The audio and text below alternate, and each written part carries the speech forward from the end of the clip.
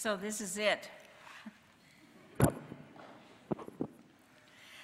I don't have anything special to ask you to do. These are just stories this morning about experiences, about giving your hearts to the Lord. I just want to tell you how much I have enjoyed coming back to the pastorate again. And you know, Marilyn took my place. And this time it was really fun to take the office next to hers and take another job. And she and I have had some really good talks. So have Stephen. I've loved working with Mark and with Carol. I really enjoyed working with Gary Patterson and now with Chad. How interesting life is. And the person who is going to take Steve Wilsey's in my place is going to be here next week. So you can welcome him here. It's all been good. And Dick and I are still here. And I hope Elmer Carino isn't here because he's still the perfect husband for a pastor.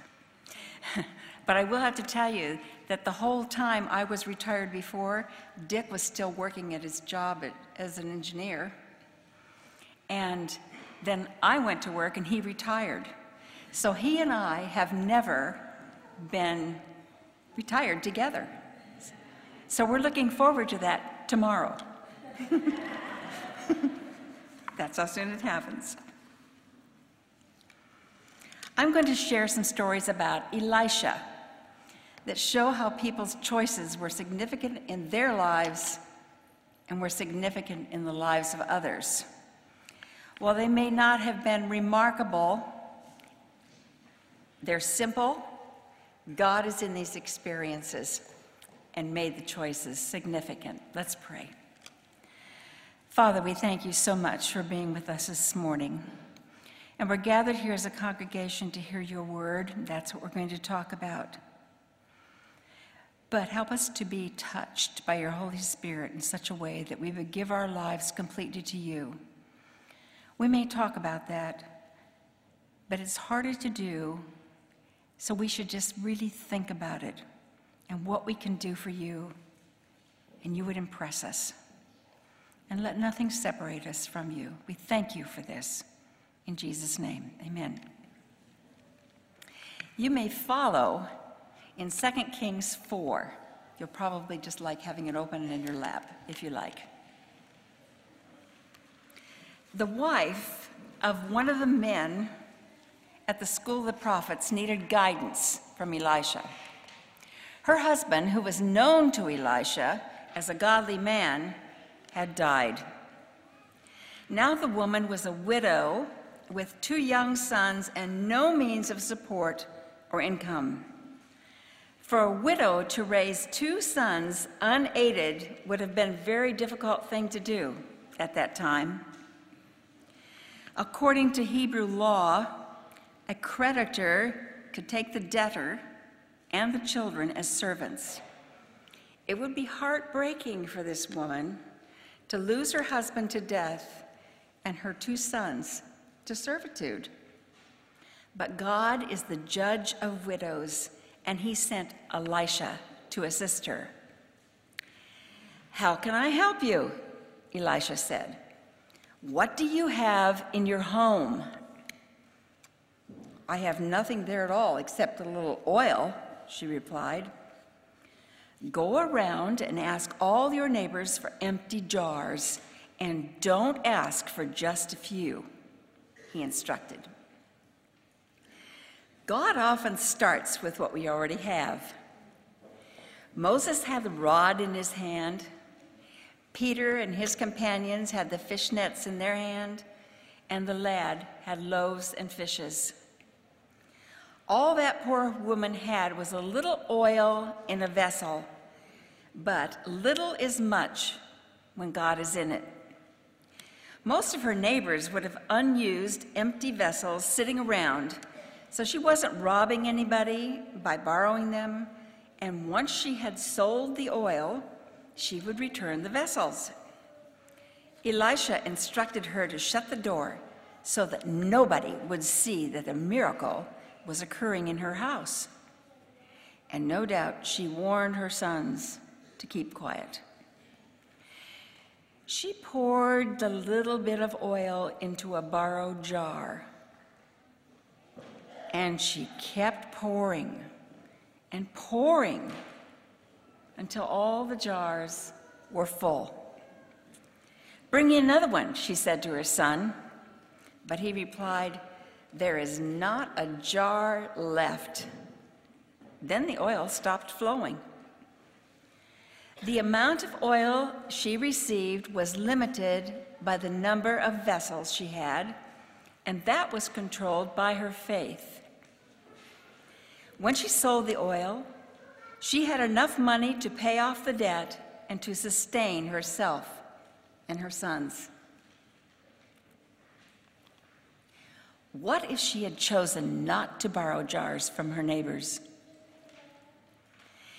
If she hadn't begun pouring her meager amount of oil, would the miracle have happened? What if she had stopped pouring before all the jars were full?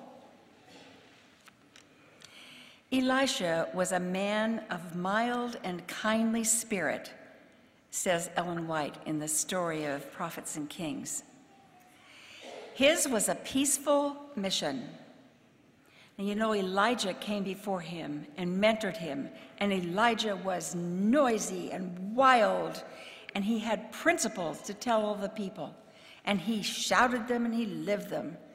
But it was Elisha's job to take those principles and gently put them into people's lives. He was in touch with people, checking on and teaching the students in the schools of the prophets, bringing through his miracles, his healing, his joy. Shunem was a town about 20 miles northwest of Abel Menholah, Elisha's hometown. And 25 miles on beyond Shunem was Mount Carmel. The average traveler on foot could cover 15 to 20 miles a day.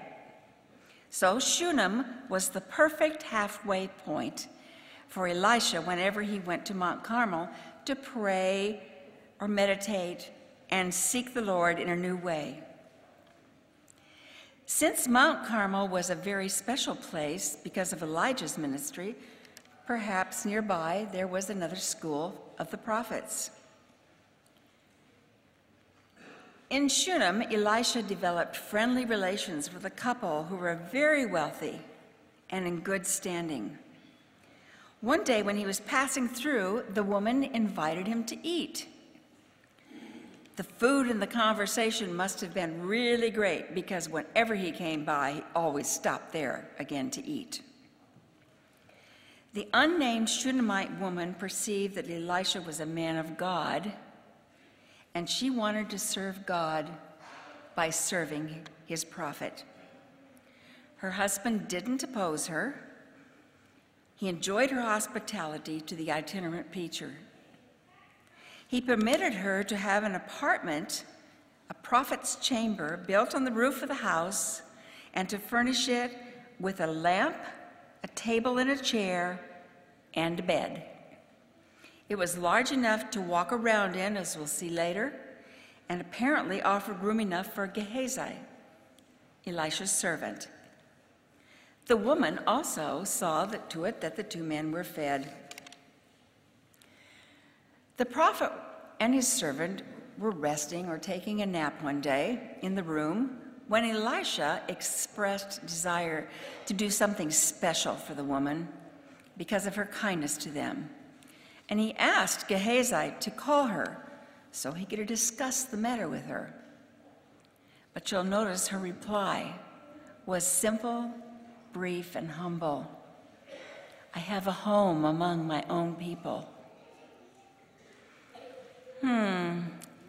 Thought Elijah. Gehazi suggested that she might want a son. Her husband was much older than she, and if God could do it for Abraham and Sarah, he could certainly do it for them. It was likely that her husband would precede her in death, and without a family, she would be left alone.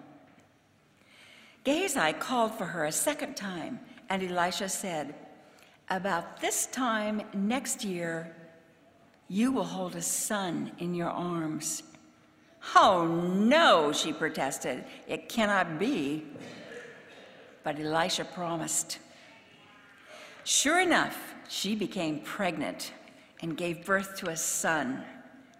Her home had been childless, says Ellen White, and now the Lord rewarded her hospitality by the gift of a son. Years passed, the child grew, and one day he went out into the field with the reapers. While with his dad, he grabbed his head and cried, "My head, my head." The father had a servant carry the boy back to his mother. She cradled the child in her lap, but around noon, he died in her arms. She carried him upstairs and laid him down on Elisha's bed, then shut the door. She went out to the field and asked her husband for a servant and a donkey so she could quickly visit the man of God. She didn't tell her husband that their son had died. Maybe because the husband would have ordered an instant burial, a common activity in that place, because nobody wanted a corpse in the house during the hot harvest season. Her husband wondered why she wanted to see Elisha when it wasn't a special holy day. But her only reply was, "It's all right." Now remember, it's 25 miles to Mount Carmel, and it's afternoon. But that's where Elisha was, and the woman was in a great hurry. When she reached Elisha, she grabbed his feet, and Elisha discerned that something was wrong. Of course, the woman was bitter and heartbroken, and it reads like she was blaming Elisha for the tragedy. She hadn't asked for a son, and if Elisha hadn't have interfered, her joy wouldn't have been snatched from her. The woman and the servant must have ridden very fast to get to Mount Carmel in time for Elisha and Gehazi to return home with her the same day. And the animal must have been exhausted from such a strenuous trip in the harvest sun. Elisha gave his staff to Gehazi and sent him on ahead. He was probably the younger of the two men and could run faster and get to the house much more quickly. But the woman was not satisfied until Elisha accompanied her. When Elisha reached the house, there was the boy lying dead on his bed. He went in, shut the door on the two of them, and prayed to the Lord. He stretched himself out on the boy and warmed him, but nothing happened. He got up and he paced around the room. Then he laid on the boy again. Suddenly, the child sneezed 7 times and opened his eyes. I can imagine Elisha moved pretty quickly. He called Gehazi and said, "Summon the mother." When she came, Elisha said, "Take your son." She fell at the prophet's feet, and then she took her son. What if the Shunammite woman had not chosen to offer that first meal or show hospitality? When her son died, what if she accepted it as a fact and had him buried? And what if she hadn't trusted God to be in charge of the future?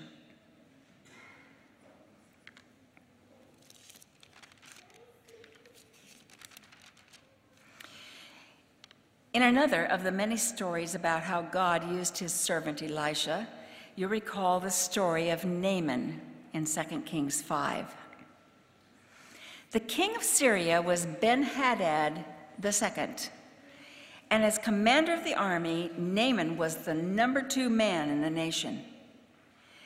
But with all his prestige and authority and wealth, Naaman was a doomed man, because under his uniform was the body of a leper. In one of the border skirmishes with Israel, the Lord did a gracious thing when he permitted Naaman to bring the captive Jewish girl into his house to be his wife's maid. The girl was a slave, but she trusted the God of Israel, and she was sweet, and she witnessed for God. Her words were so compassionate and convincing to her mistress that Naaman's wife told her husband, and he in turn informed the king. Never underestimate the power of a simple witness, for God can take words from the lips of a child and carry them to the ears of a king. Naaman couldn't leave Syria without the king's permission, and he also needed an official letter of introduction to Joram, king of Israel. Joram was a son of Ahab and Jezebel. After all, Syria and Israel were enemies, and the arrival of the commander of the Syrian army could be greatly misunderstood. Both Naaman and Ben-Hadad wrongly assumed that the prophet would do whatever the king commanded him to do, and that both the king and the prophet would expect to receive expensive gifts in return. For that reason, Naaman packed along 750 pounds of silver and 150 pounds of gold, along with very expensive garments. The servant girl had said nothing about kings and gifts. She only pointed to Elisha the prophet and told her mistress what the Lord could do. Unsaved people know nothing about the things of the Lord and only complicate that which is so simple. We aren't saved by bringing gifts to God, but by receiving by faith his gift of eternal life. King Joram completely misinterpreted the Syrians' message for help and considered it an act of war. He tore his clothes. After all, the king of Israel couldn't help a general with leprosy. Elisha heard what King Joram had done, so he sent a message saying, "Have the man sent to me, and he will know that there is a prophet in Israel." So Naaman went with his horses and chariots and stopped at the door of Elisha's house. Elisha knew that Naaman had to be humbled before he could be healed. Accustomed to the protocol of the palace, this esteemed leader expected to be recognized publicly and his lavish gifts accepted with exaggerated appreciation, because that's the way kings did things. But Elisha didn't even come out of his house to welcome the man. Instead, he sent a messenger instructing him to ride 32 miles to the Jordan River and immerse himself in it 7 times. Then he would be cleansed of leprosy. If Naaman began his journey in Damascus, then he traveled over 100 miles to get to Samaria, so another 30 miles or so shouldn't have upset him. But it did. For the great general became angry. The basic cause of his anger was pride. He had already decided in his own mind just how the prophet would heal him. But God didn't work that way. Before sinners can receive God's grace, they must submit to God's will, for God resists the power but gives grace to the humble, said Peter. The Lord had already been working on Naaman's pride, and there was more to come. King Joram wasn't able to heal him. The prophet didn't come to court or even come out to greet him. And he had to dip in the dirty Jordan River not once, but 7 times. And he, a great general and second in command over the nation of Syria. Ah, that is just the trouble, said evangelist Dwight L. Moody when preaching on this passage. He had marked out a way of his own for the prophet to heal him and was mad because he didn't follow his plans. Naaman had another plan and another problem. He preferred the clear waters back in Damascus to the muddy Jordan River. He thought his healing would come from the water, so it was logical that the better the water, the better the healing. If Naaman wouldn't listen to the command of the prophet, perhaps he would heed the counsel of his own servants. Elisha didn't ask him to do something difficult or impossible, because that would only have increased his pride. He asked him to obey a simple command and perform a humbling act, and it was not unreasonable to submit. The faith of Naaman was being tested while pride struggled for the mastery. But faith conquered, and the haughty Syrian yielded his heart of pride and bowed in submission to the revealed will of Jehovah. 7 times he dipped himself in Jordan, and his faith was honored. When he came up from the water the 7th time, his leprosy was gone, and his flesh was like that of a little child. He had had to remove his cloak, his helmet, his armor, his tunic, and his flesh was exposed to him. By obedience, he demonstrated his faith in God's promise, and the Lord cleansed him of his leprosy. To quote Dwight L. Moody again, he lost his temper, then he lost his pride, then he lost his leprosy. That is generally the order in which proud, rebellious sinners are converted. Naaman gave a clear testimony that the Lord God of Israel was the only true and living God, and was God of all the earth. He renounced the false idols and gods of Syria and identified himself with Jehovah. What if the captive had not chosen to tell her mistress about Elisha, prophet of God? What if Naaman's anger and pride had caused him not to choose dipping in the Jordan River? Would he have forfeited salvation? I shared this story 13 years ago, but I think you'll appreciate it again. John Blanchard stood up from the bench, straightened his army uniform, and studied the crowd of people making their way through Grand Central Station. He looked for the girl whose heart he knew, but whose face he didn't, the girl with the rose. His interest in her had begun 13 months before in a Florida library.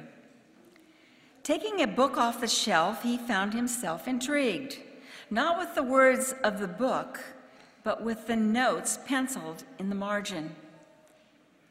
The soft handwriting reflected a thoughtful soul and insightful mind. In the front of the book, he discovered the previous owner's name, Miss Hollis Meynell. With time and effort, he located her address. She lived in New York City. He wrote her a letter introducing himself and inviting her to correspond. The next day, he was shipped overseas for service in World War II. During the next year and 1 month, the two grew to know each other through the mail.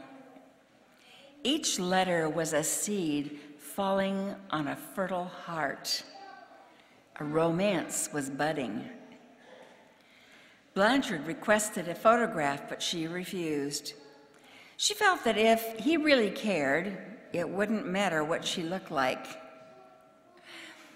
When the day finally came for him to return from Europe, they scheduled their first meeting. 7 p.m. at the Grand Central Station in New York City. "You'll recognize me," she wrote, "by the red rose I'll be wearing in my lapel." So at 7 o'clock, he was in the station looking for a girl whose heart he loved, but whose face he'd never seen. A young woman was coming toward him, her figure long and slim. Her blonde hair lay back in curls from her delicate ears. Her eyes were blue as flowers. Her lips and chin had a gentle firmness, and in her pale green suit, she was like springtime come alive. He started toward her, entirely forgetting to notice that she was not wearing the rose.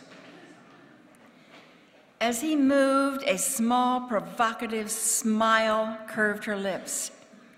"Going my way, sailor?" she murmured.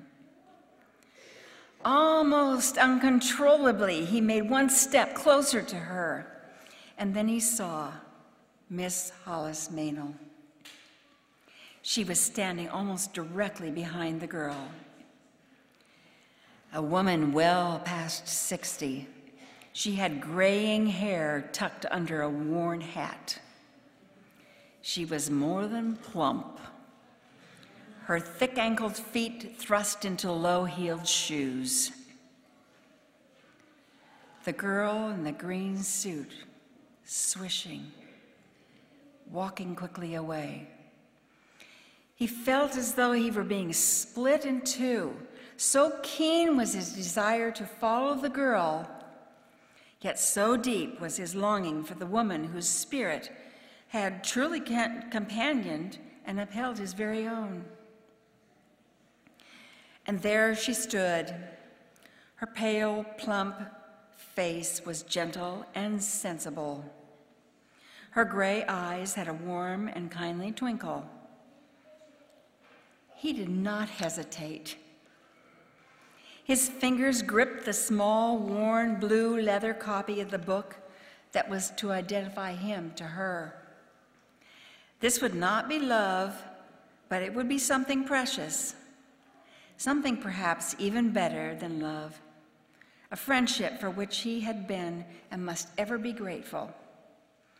He squared his shoulders and saluted and held the book out to the woman, even though while he spoke, he felt choked with bitterness of his disappointment. "I'm Lieutenant John Blanchard, and you must be Miss Meynell. I am so glad you could meet me. May I take you to dinner?" The woman's face broadened into a tolerant smile. "I don't know what this is about, son," she answered, "but the young lady in the green suit who just went by, she begged me to wear this rose on my coat. And she said if you were to ask me to dinner, I should go and tell you she's waiting for you in the big restaurant across the street. She said it was some kind of test." There are many biblical stories to give us examples of good or bad choices. Cain and Abel, Moses, Job, Ruth, Samson, Saul, Daniel, Esther, Peter, Ananias and Sapphira, Paul, and our Lord and Savior Jesus. Remembering the account of the widow's oil supply, what do you have that might become useful in the hands of Jesus? Will you allow him to use it? What excuses or obstacles might have held the Shunammite woman from caring for the Lord's servant? How can you show hospitality to God's people? Why did Naaman become angry with Elisha? When have you felt anger at God for a similar reason?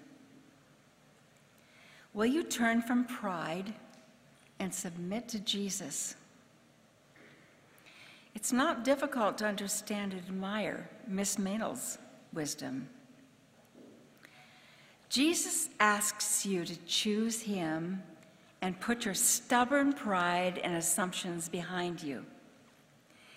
He's the creator and never grows tired or weary, and his understanding is endless and patient. He holds out his arms to give you strength, hope, and renewal. You will soar on the wings of eagles. You will run and not grow weary. You will walk and not faint. If you'll take the card that accompanied your bulletin, and where it says choices, you can fill out anything that you feel comfortable with on the front. But on the back it says, my next step today is make the choice to give Jesus authority over my life and to share this good news with someone. The second choice is read Ephesians 14-21. That's my favorite scripture, and I'll bet you'll love it.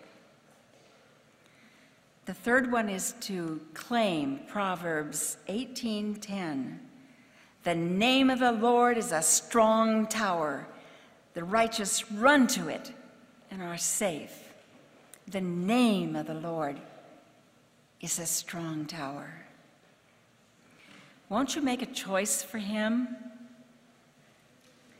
He will take great delight in you, and can you imagine, he will rejoice over you with singing. Praise God.